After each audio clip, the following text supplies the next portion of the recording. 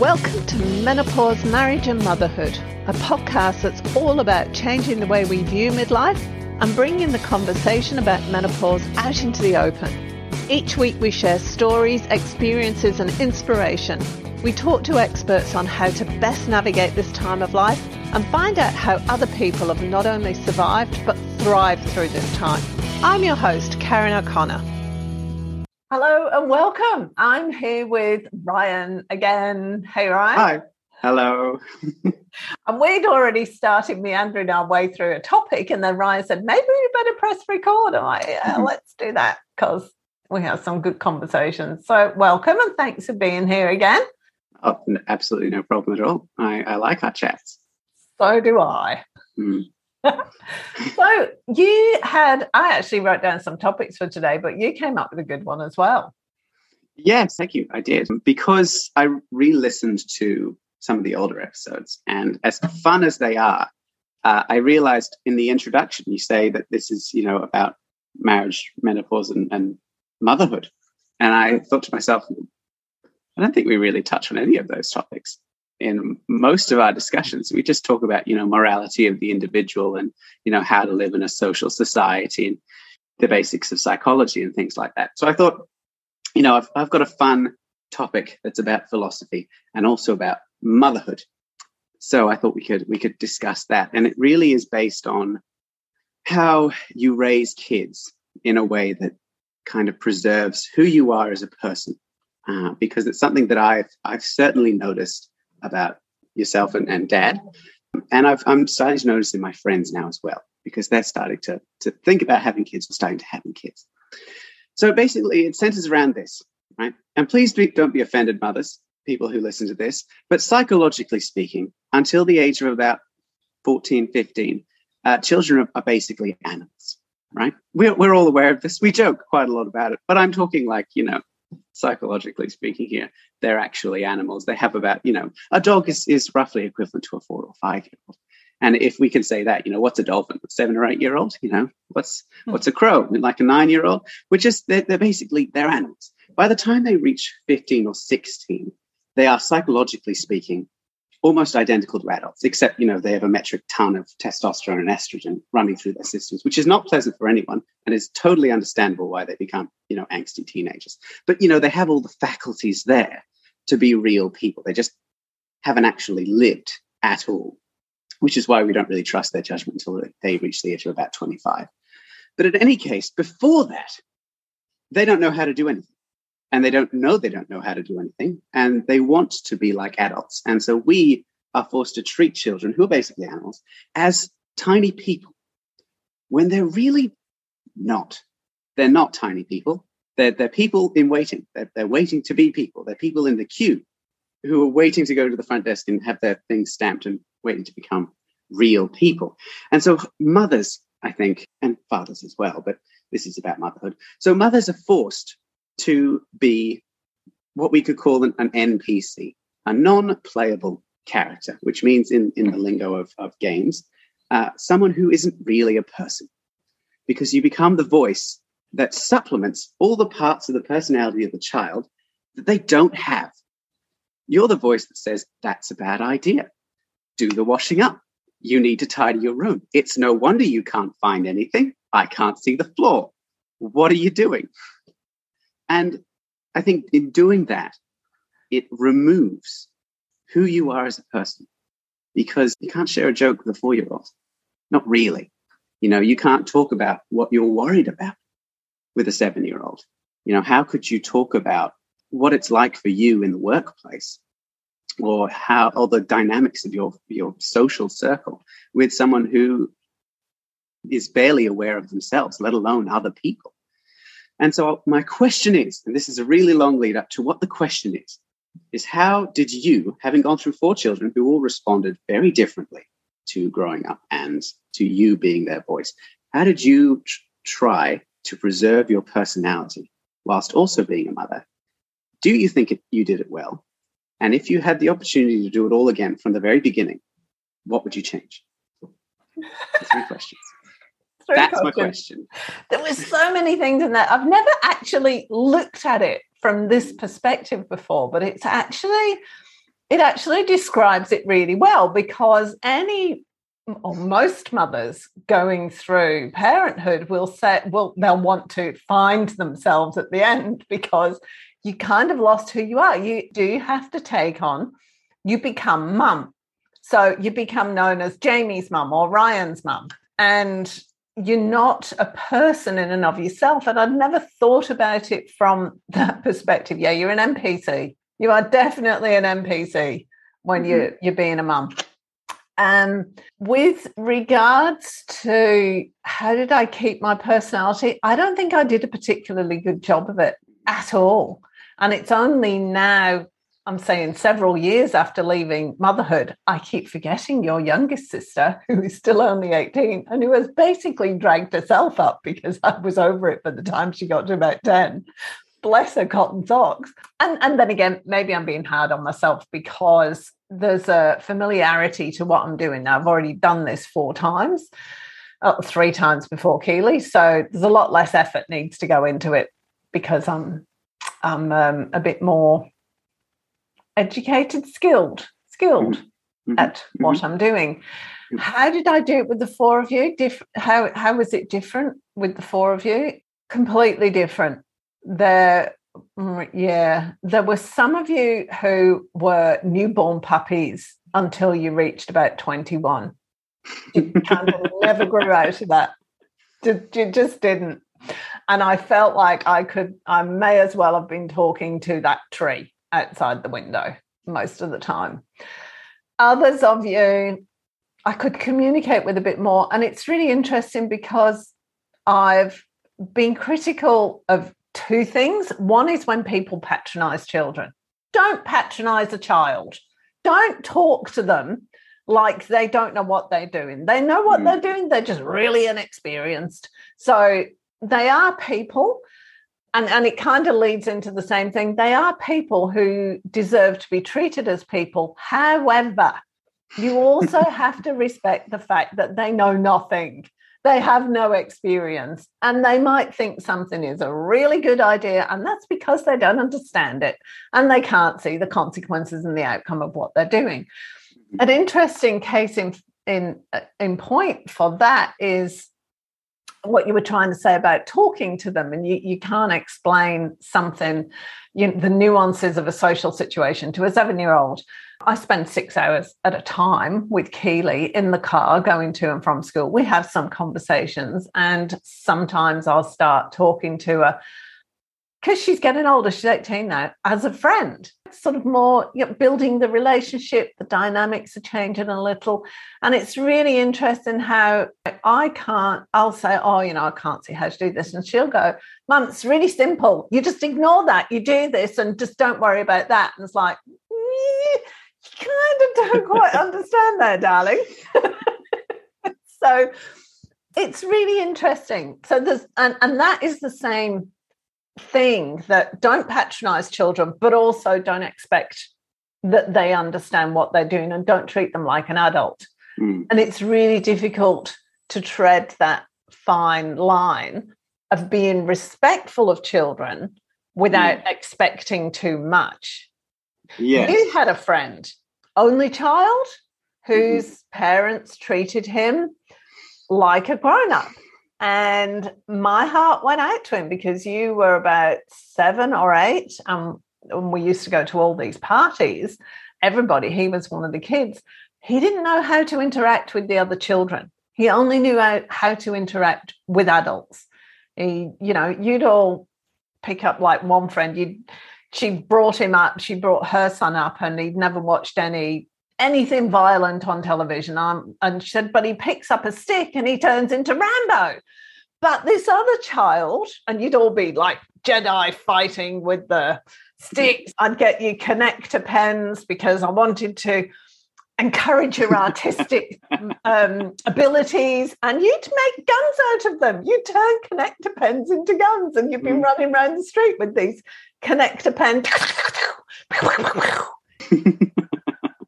Thing, right? So there's the 2 sides of it there. Where does that because there's a lot of depth to what you asked me. Yeah. What were you writing down on your whiteboard then? Ryan's got a whiteboard with him today. I do. Actually, pro tip for anyone listening, what I've actually done is I've covered my coffee table with a white laminated sheet so that I can write any ideas that I have down on it, which I have to say as a creative person is really, really useful. So actually, that's not my whiteboard. My whiteboard is here.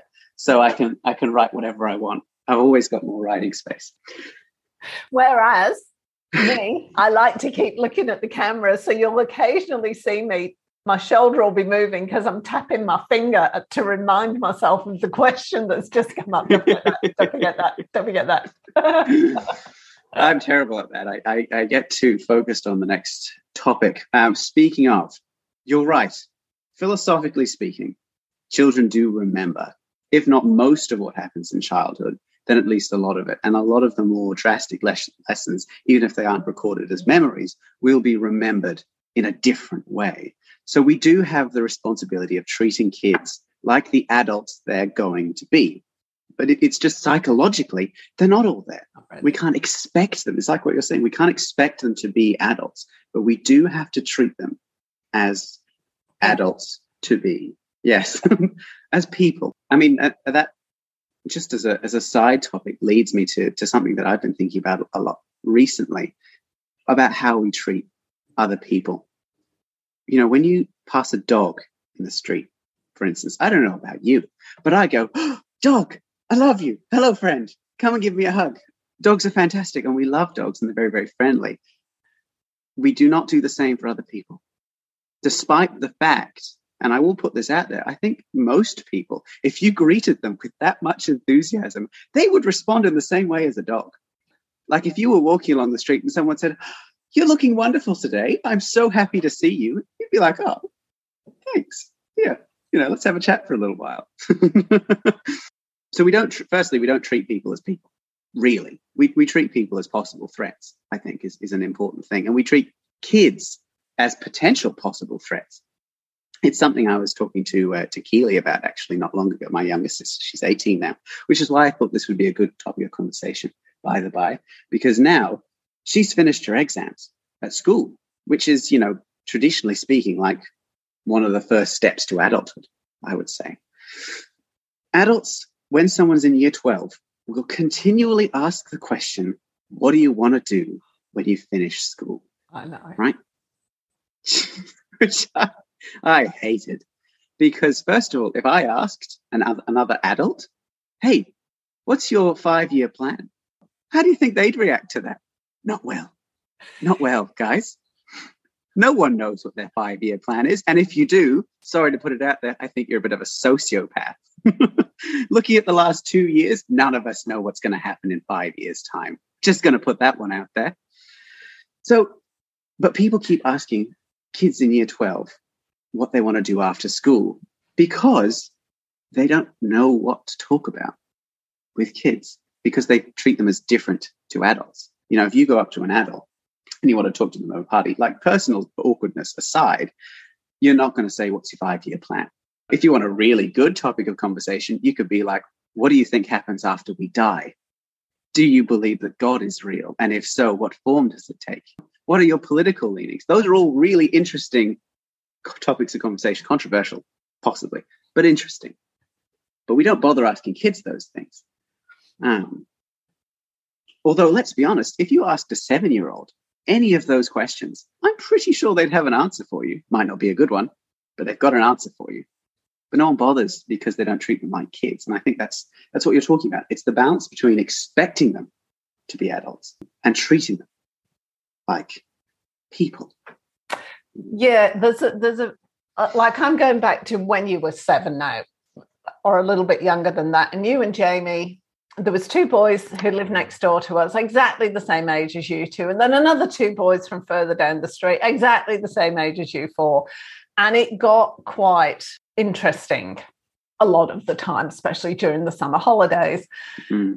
And my perspective on the whole thing was you'd all walk in the door and I'd lay down the rules to whoever walked through the door. Boys, stop, listen to me. These are the rules. So that was, to me, clearly communicating expectations for behavior and also consequences for not toeing the line. But then it's handing it over to you lot and saying, okay, those are the rules. I now expect you to abide by those rules. And there will be consequences if you don't. And it was interesting which ones of you actually stepped up to the plate and took responsibility, and which ones of you were entirely incapable of taking any responsibility. Yep. There's that, because you are people, you're just not experienced. So as an adult, I saw it as my responsibility to explain things to you, the rights and wrongs of the situation, the facts of the situation, the possible outcomes, the why it was acceptable behavior or not acceptable behavior. Think your way through something. That was all my thing. I saw my job as educating you all to think for yourselves and think your way through what it took to be responsible. And my basic thing was, would you like that done to yourself? Mm. That was basically it. How would you feel if somebody did that to you? Yeah. No, that's I think a pretty good rule of thumb. It brings me back to the first of the three questions. Actually, no, the second of the three questions. Do you think that you balanced being the NPCs, your kids, and being a person? No. Well, and how would you change it? I don't know that I could change it, because if I do something, I go into it fully, 100% fully. And I couldn't, it required me to put to one side. There were 4 of you. It was more than a full-time job. So it required me to just put to one side everything that I wanted to do, really, because I didn't have enough energy to give to each of you what you required and still have time left to do things and create a life for myself. I managed to have a bit of spare time to myself. You know, we had the horses and I'd go to the gym and do all those kind of things. But in terms of creating a life like I'm doing now, doing the podcasting and the blogging and building a business, there was no time to do that unless I got somebody in to do a lot of the things that I was doing with you. And then when I did, I found that I couldn't separate those two. I couldn't go into work and be a businesswoman and run the office and do all that kind of thing, and then drop all that and be mum and do all the running around, the arguing, that can you clean your teeth? No, can you actually go and clean your teeth? No, I'm serious now. Go and clean your teeth. You did not clean your teeth. Please use toothpaste. Do you think I'm stupid? It's amazing the efforts that kids and people in general, honestly, will go to avoid doing something, often using more energy to avoid doing it than it would cost to do it. Yeah, just do it in the first place, guys. And then the bedtime routine. You know, I gave poor Kira a defining moment, because Keely used to come out of her bedroom a good 6-8 times every night after we'd put her to bed and said goodnight and done all that. I need a drink. I'm still a bit hungry. I need to go to the toilet. I need this teddy bear. Yeah, all of those things. Finally get them in bed, and she'd still get up another 6 or 8 times. And this one particular night, I heard the door open to the bedroom area. And I went, go back to bed. And it was Kira, not Keely. So sorry, darling. So sorry.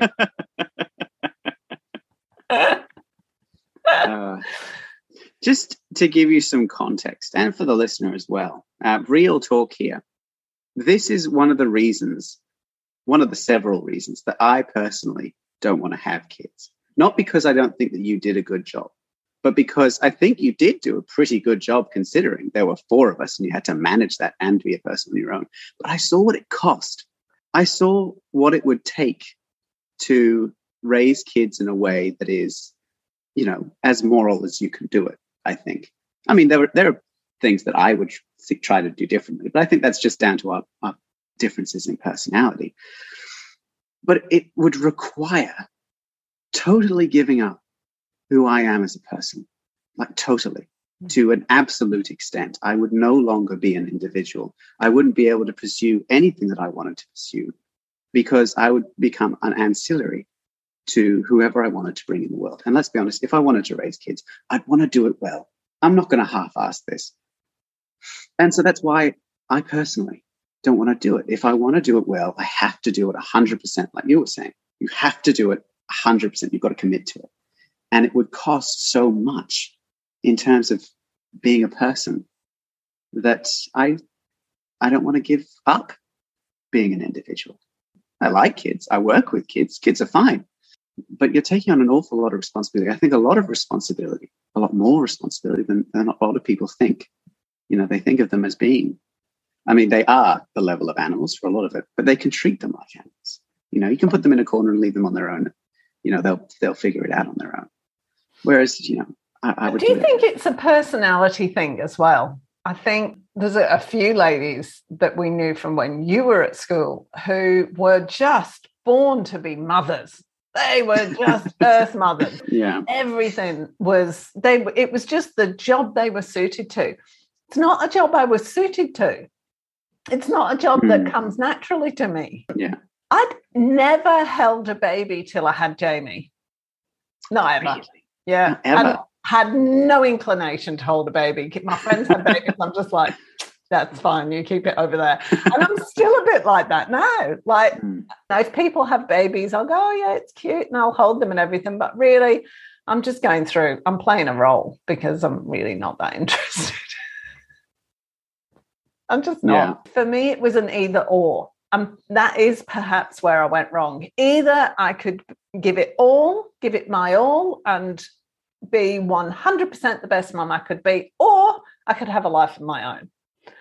But in my world, I couldn't have the two. And if I'd had two of you, would that have been different? Definitely.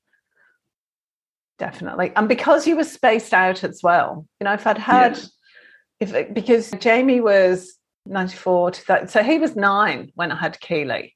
So it was spaced out over a long period, which also doesn't help. Yeah, it's not, those two things, not something that comes naturally to me.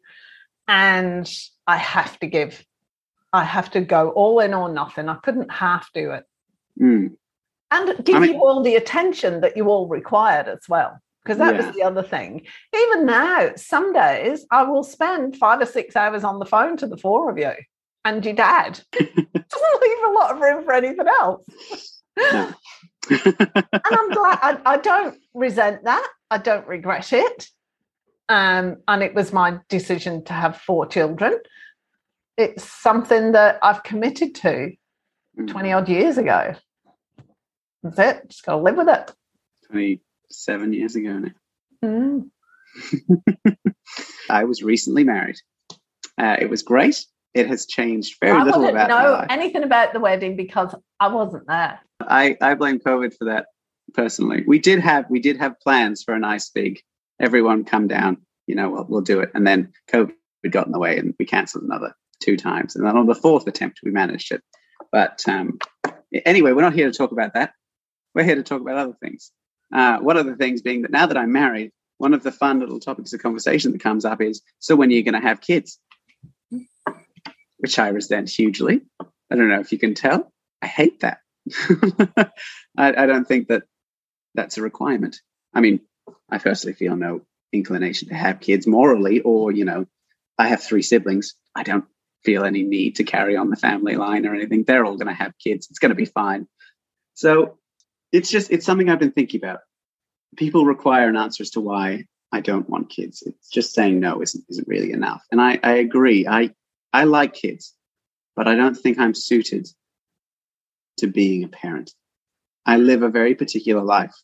You know, my house is filled with the things that I make. I'm an actor. I work on an uneven schedule, and I like to stay busy. You're aware of this. The amount of time that it takes to communicate with my family every week it's too much. I occasionally forget and just miss out because I'm doing other things. Adding kids into that is unthinkable. Even one, I don't think I could do it. Whereas some people are, you're right, are very suited to it. I have a friend who has been trying to have kids for absolute ages, and she is just mother-shaped, inside and out. She's just shaped like a mum.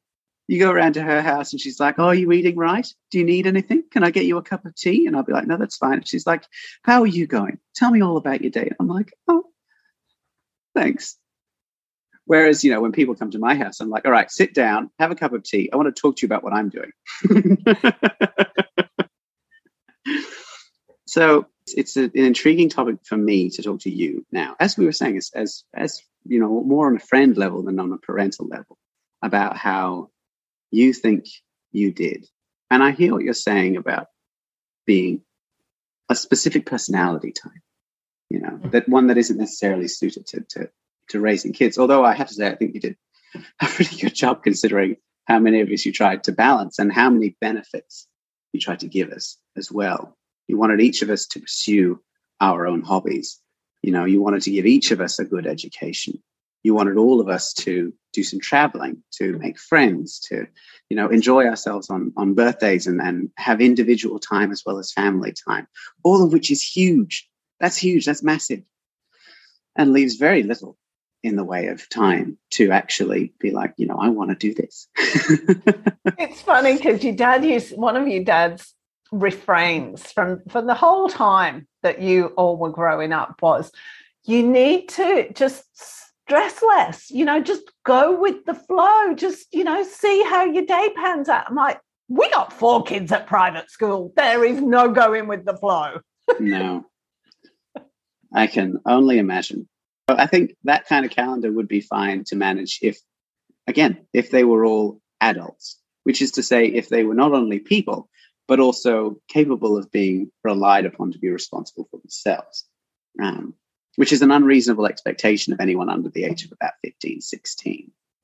And even then, it's like, you're still going to make bad decisions. You're capable of making decisions, but they're going to be bad decisions. And just the little edges of responsibility, like you can't make an appointment and you can't make an appointment 2 weeks out. So change the appointment. Don't wait until you get the reminder the day before to change the appointment. Just change it early on. Yeah. Those things.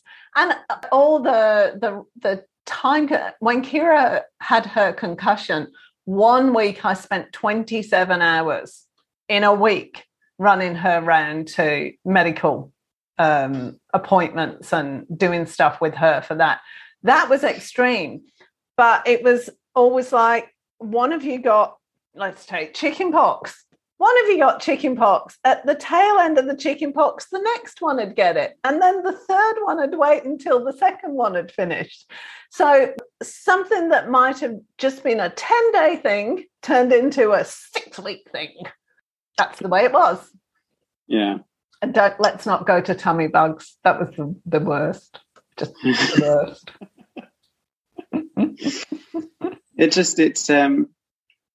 It's something I'm trying to take a closer look at, as an adult now, because I have a perspective as a kid, but I'm aware that that's a kid's perspective. I only saw from a very particular perspective. And looking back, a lot of the things that I wished were different would have been different if I was one child of 2, rather than one child of 4. Like because, what are we talking about here? One of them, for instance, is I wanted to spend more time with Dad. He was busy a lot.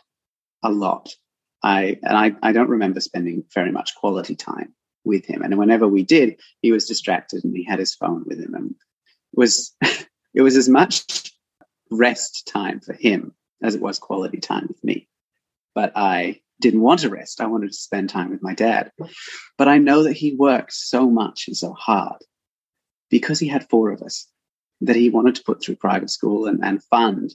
I mean, horse riding alone, good Lord, what an expensive hobby. It costs way too much. It's like having a whole nother kid. And so I understand why he was busy. I do. I as an adult, I get that. But I just wanted to spend more time with my dad. And I'm aware that as an adult, I couldn't have the benefits that I had and spending time with my dad. And you had the burden of making that decision for future right. You asked yourselves, which is going to be better for him in the long run? And you said, look, a good education, experience in all these things, being a swimmer and a horse rider and a triathlete and a phiathlon champion and things like that. All those things are better. And it's certainly massively influenced the person that I am today, for the better, I think. I am very well educated. And more than that, I know how to educate myself, which is absolutely the kind of talent you want to give to your kids. But I do get a bit wistful about, having a lemonade and a bowl of beer nuts with my dad in the National Park Tavern. I have a question for you. It's a good one. So I want you to think about it. What question do you wish we had asked more when we were kids? Are you kidding me? The last thing I wanted was more questions. But I mean, if you could rely on us to ask a question and then really, really think about your answer, what would you have asked us to do? It wasn't really a question. What the big missing was you all taking ownership. So if I asked you, let's say, for example, to tidy your rooms up, for the most part, that consisted of you shoving everything under your bed or into drawers where I couldn't see it.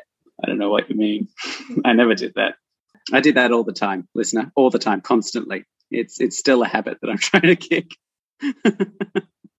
Or can you put the dishes away? That was another one. Oh, empty the dishwasher for me. And the stuff would be all over the kitchen. Or can you put the shopping away? All of those little things that you all did spitefully and resentfully made my life really difficult.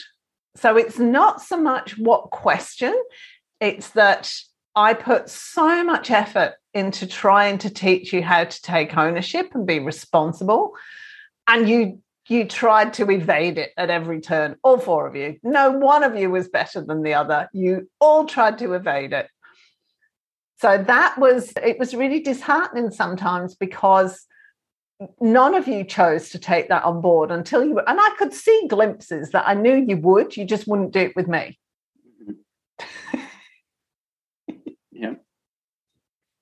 Yeah, I don't trust myself to speak. So, I remember that time. I remember the time, you were quite little. You were probably about 6 or 7, and there was a website for Santa. And you sent in your name and your date of birth on this website, and Santa printed out a letter to you. And your letter, I remember reading your letter on the internet. You and Kira were stood there, and the letter from Santa said something about there being empty chocolate wrappers under your bed. And I saw your face just go white. How does he know? It's magic. It's great. Yeah.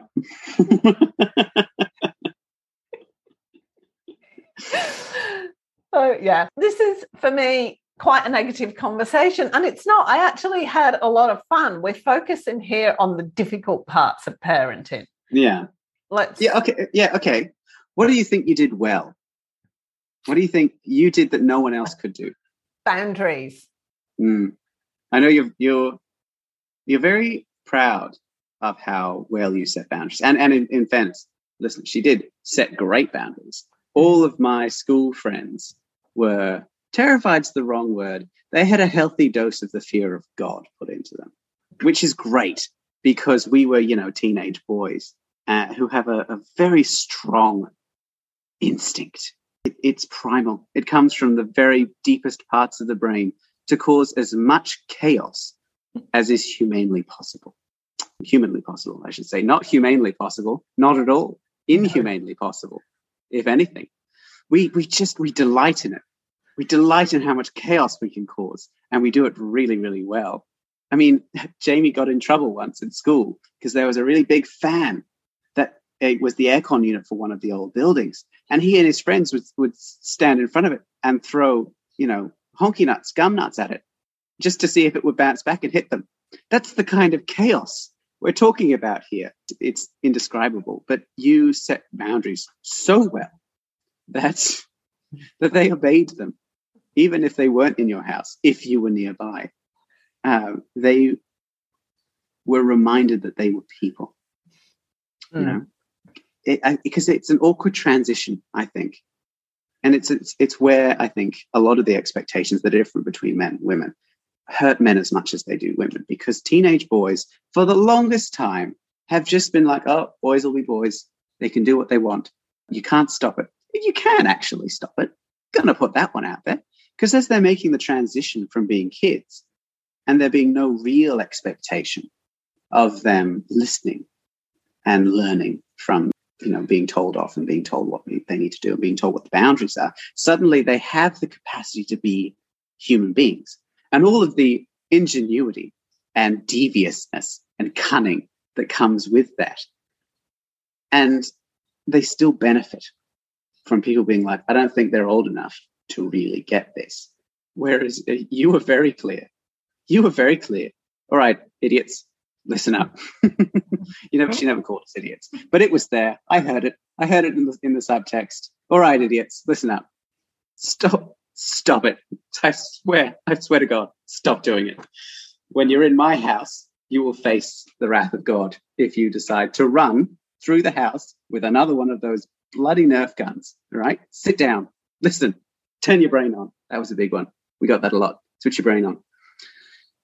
Because we never really bothered to. And generally switch your brain on meant, actually turn on the moral and ethical centers of the brain and not necessarily be more cunning with how to avoid punishment, which is generally how we took that note. It was a very meandering sentence. But I think the boundaries were all about teaching you respect. Yes. That was the biggest thing that I tried to get through to you all. Two things is respect and getting into other people's world. See things from somebody else's point of view and then decide what you're going to do. Yes. And I think you did a pretty good job of that. I have seen some of my friends, teenage friends, who treated you with a lot of respect, I think, because of these lessons, speak to their own parents in a tone I would never dare use. I would never dare speak to someone like that. Not even just you. I wouldn't speak to anyone like that, except occasionally my younger sisters, because they're just so annoying all the time. But even then, I have since grown as a person. I would like to note that as well. But yeah, I think you were very clear on that. You were very clear on boundaries, and you did delight quite a bit in putting the fear of God into us as well. You enjoyed that part of it. It's something to be said about instilling fear into teenage boys, because they're not afraid of much. They don't have the mental capacity for it. We're not built to be afraid of things. We're built to throw ourselves off buildings just to see how much it'll hurt. Yeah, and I think, I'm thinking back to a particular incident where the boys from next door brought round their cousins, their teenage cousins, older boys, and I did the usual thing of, these are the rules, please don't do that. And one of the boys insisted on doing bombies into the swimming pool when there was water going everywhere. And I asked him twice nicely. And he was about 14 or 15 at the time, wasn't he? Yeah, it's old enough to start. Yeah. He should have known better. He was asked twicely nicely. Twicely nicely. Stop, twicely. And nice, then twicely. He got yelled at. And I remember him being so shocked. And he said to me, you can't talk to me like that. So do you want to bet? And what I remember really clearly is you two and the two boys from next door standing behind him grinning. You were just gleeful. Yeah, I didn't like them very much, those cousins. I remember them very, very vaguely, because it was, I must have been 7, 8. Oh, no, you were younger than that. Yeah. It was quite a long time ago. So I only remember them vaguely, but I remember I didn't like them much. No, they weren't very nice. But it was, I always found it really interesting when you were in year 12 and you came home one day and you said the boys had all voted on mums, and I got voted scariest mum and best mum, which I thought, isn't that interesting? Because I was convinced that the boys all hated me because they had to behave themselves when they were in my house, or even if I saw them outside, they behaved. But it was interesting how the response to that clear communication of these are the rules, these are the consequences, that the response to that was really interesting because they always tried to push the boundaries. And then when they got the consequences, they went, oh, okay, yeah, get it. And then they played within the rules. That was really fascinating. And that was one of the reasons why I sent you both, or you two chose to go to Guildford Grammar, because the rules were really clear and the consequences were applied. Yeah. It's thinking back, I can't remember very many times. There are the occasional one where I didn't expect to be yelled at for something. And it was generally when, like, you had been given, like, the wrong information, or, you know, something had happened and you didn't have the full story, or like you were saying about Kira, it was just the wrong child. And I think that made a big difference, was that I know a lot of strict parents who are very strict without necessarily taking the child through. Right, these are the exact rules. If you follow the rules, everything's going to be A-okay. If you can explain why you broke the rules, that's also going to be fine. You just need to tell me why you broke the rules. Because one of the clearest lessons I've got is why we have rules. And why we have rules is to make us think before we break them. It is illegal to drive over the speed limit. Will you get away with it if, you know, you've got someone in the back of the car and you're trying to get them to the hospital? Probably. It's illegal to kill someone. Is it illegal to kill someone who's threatening to kill someone else? It's a little bit of a gray area. And I think you were very clear about that as well. If we ran near the pool, which was, you know, a no-no, because obviously you don't want your child to get a concussion and die. If we ran near the pool without good reason, just because we wanted to, then we get yelled at. But if we were running because something urgent was happening and we really needed to get there, you'd be like, okay, but next time, just tell me. And I think that was important as well. You weren't strict without telling us if and why we were doing something wrong. I think that's important. It's about the expectation of them being human beings, because they are human beings. They're not adults. You can't really expect them to, you know, take you through the moral leanings of all of their decisions. You know, sometimes they will. Sometimes they'll be like, yes, I was doing this because, you know, how I'm filled with rage. This is a great outlet for that.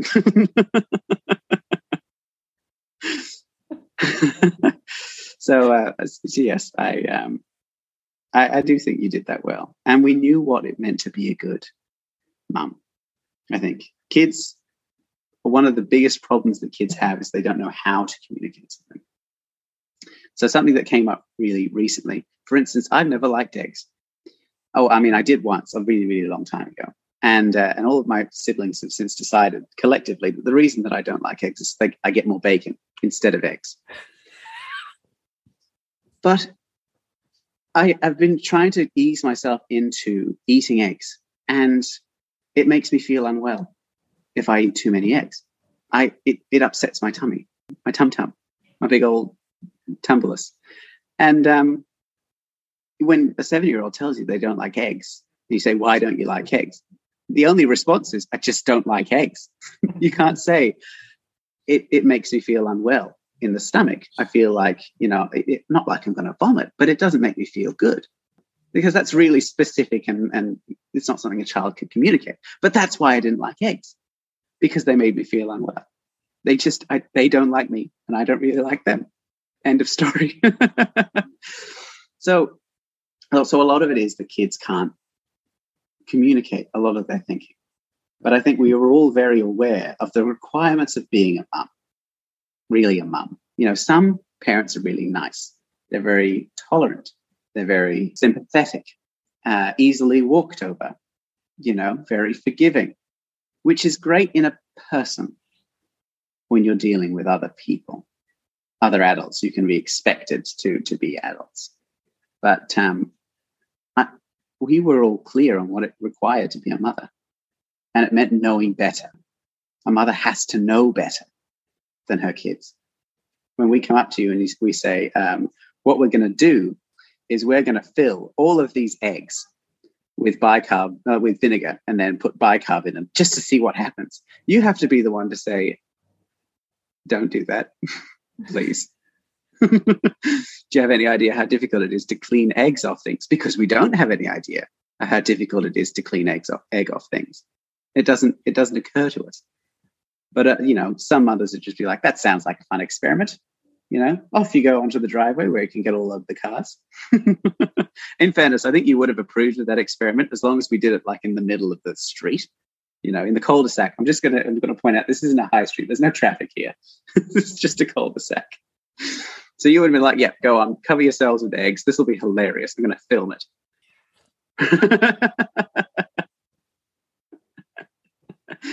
Especially because when you say things like that, we're like, hang on, she wants us to do this and she's going to film it. Something bad's going to happen. We know enough to know that something bad's going to happen. So we can rethink our decision as well. I remember quite a few of our decisions were things like that, where you'd be like, absolutely you can. Let me get the camera. And we were like, maybe I don't want to do this. Maybe this isn't what I want to do. I don't remember those. What had you done? I don't.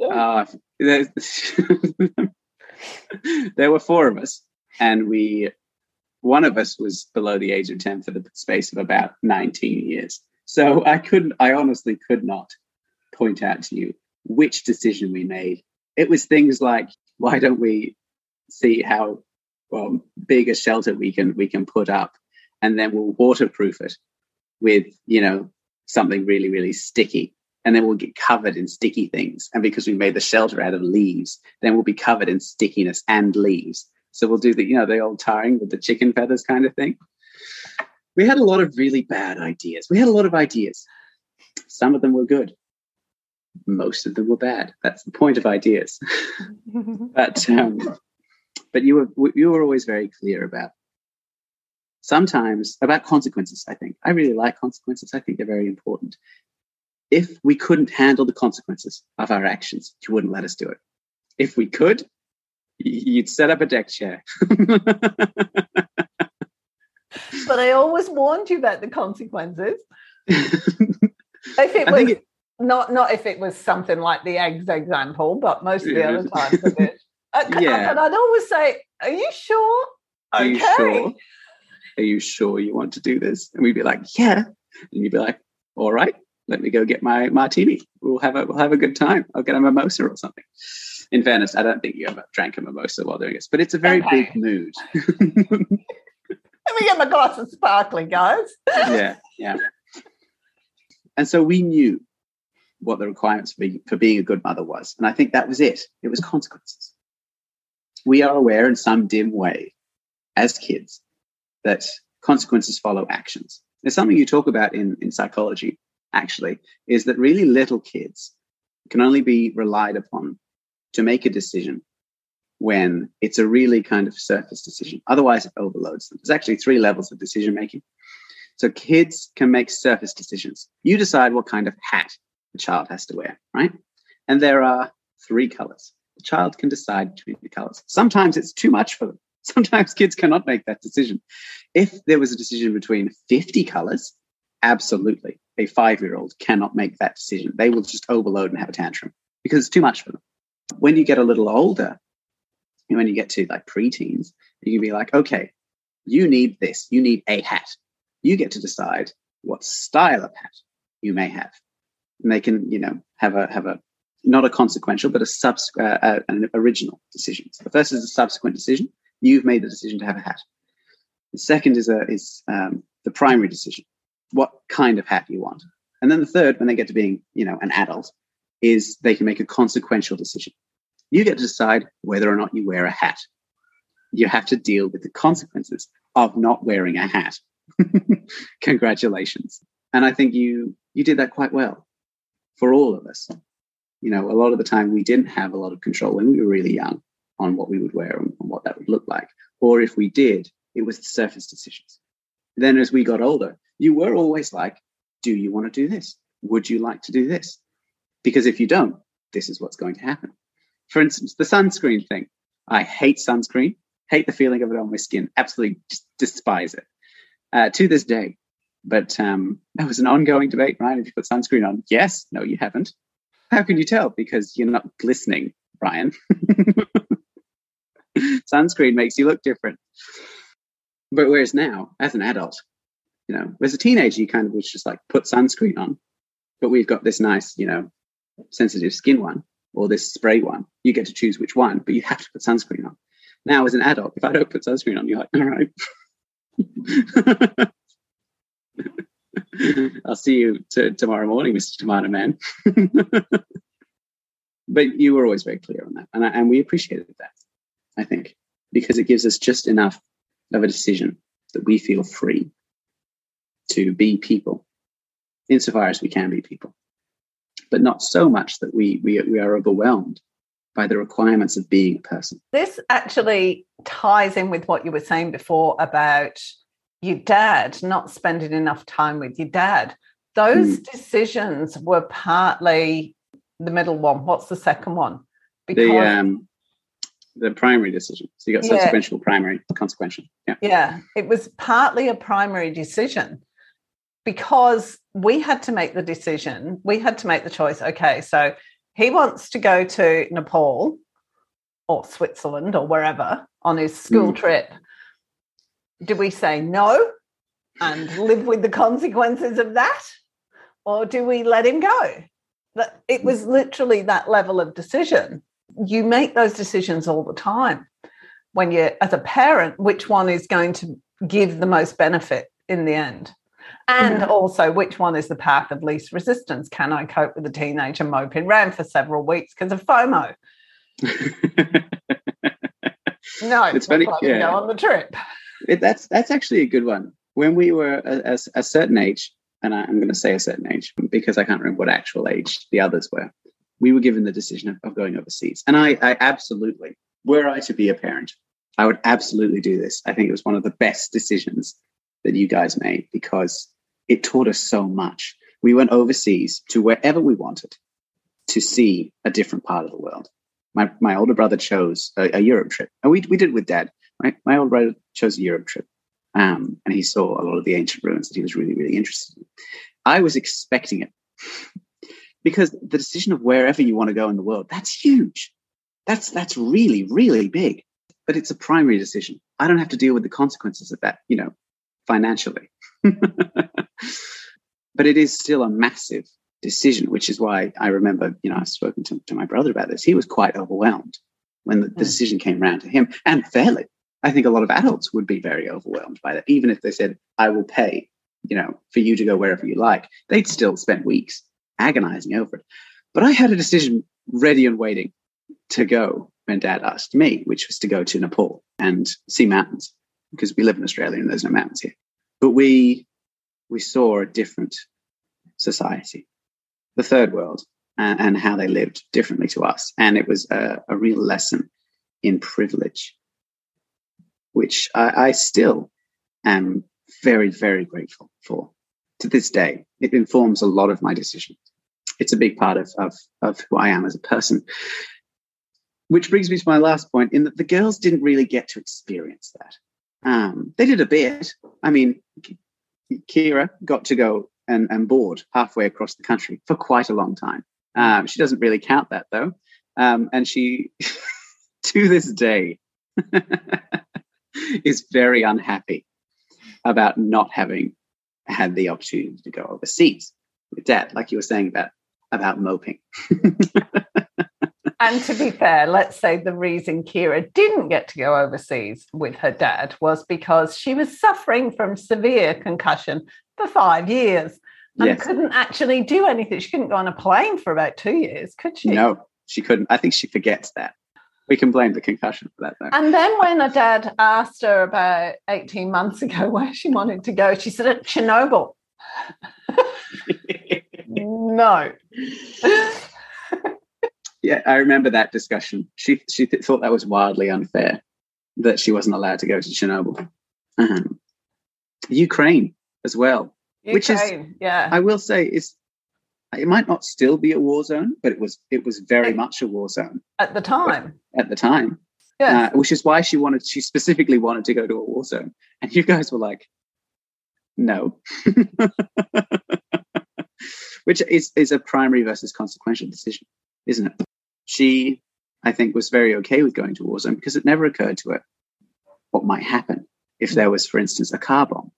She'd be like, I'm very willing to go over there, and if I die, that's absolutely fine. But, what if she went over and dad died?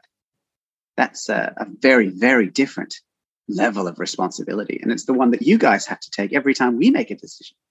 I mean, Nepal was risky enough. They had a bunch of Maoist terrorists running around the mountains then. We even saw a few of them. But thankfully, they don't disrupt the tourism of Nepal because otherwise it would just collapse as a country. But she's still very upset about that. And when I point out to her that she could make the consequential decision, she could say, okay, I have, so much in savings. This was a couple of years ago, back when we all had savings, but COVID has since happened and things are different. But anyway, I have this amount in savings. I'm going to go to dad and say, I really want to go to this place. I've thought about it a lot and I really, really want to go. I'm going and I would love for you to come with me. That's a consequential decision. And I have absolutely no doubt that dad would do everything in his power to say yes to that because he absolutely loves spending time with us. He's just really, really busy as a person. I can sympathize, but that's a consequential decision. That's a really tough. I mean, a lot of adults struggle with consequential decisions. I'm sure that we all can think of a few people that have impacted us who are incapable of making consequential decisions. Your youngest sister. In fairness, she's still quite young.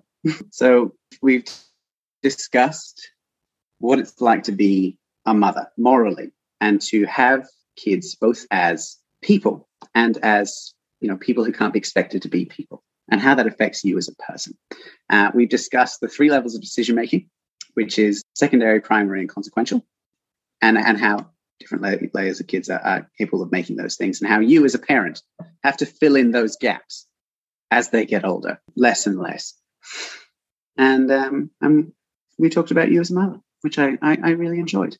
It's nice to have that perspective now as an adult. Because as a kid, I will say, viewer, I was very angsty for a very long time. I don't think I was quite as angsty as some of my siblings were, but I was still pretty angsty. And, in fairness, I did have quite a lot of testosterone running around my system for quite a long time there. But there's only so much of an excuse that is. And it is really good to have perspective now as an adult and be able to chat to you about this. So thank you for talking to me. Thank you. Did I answer your question about, because your original question was, how did I keep my identity as a person, as a mother? You said early on that you didn't think you did it very well. No, I didn't. You did go into it a little bit about how you struggled to do that and be a person because you are ancillary. You are secondary to your kids when you're a mother. And if you are built to be a mother, as you were saying, some people are, then that comes to second nature for you. There's a whole database on different personality types that you will definitely be able to go online and have a look at, because some people are just really, really good at it. They're just naturally supportive people. Whereas, we are what is commonly known as type A, you and me. Things are a bit more complicated than that. We're also known as red personality, which is very, very passionate, very high energy, very, controlling, but not necessarily in a bad way. We tend to take responsibility for things. Whereas, the people who are mothers aren't necessarily so passionate about their individual needs and wants. There's a difference there, which is really interesting, that we can go into on another episode. That would actually be great. Write that on your whiteboard, Ryan. Okay, hang on. Whiteboard time. Different personality types. Because I do think that the ability to handle motherhood and keep your personality intact defines the level of crisis you go through at midlife. I actually wrote down midlife crisis earlier because I have a lot of opinions on it for someone who hasn't actually gone through it. And I would really like to share that's going to be interesting. Let's do that. Share your opinions, Ryan. We'll do that next time. Next time we'll share my opinions on being a person in midlife crisis, because I do have opinions about it. But we can't do it now. That'll be a whole another hour, I think. Yeah, definitely. I have some very saucy opinions. Thank you so much. Yeah, very welcome. Thanks for chatting. That was fun. Goodbye, Ryan. Goodbye.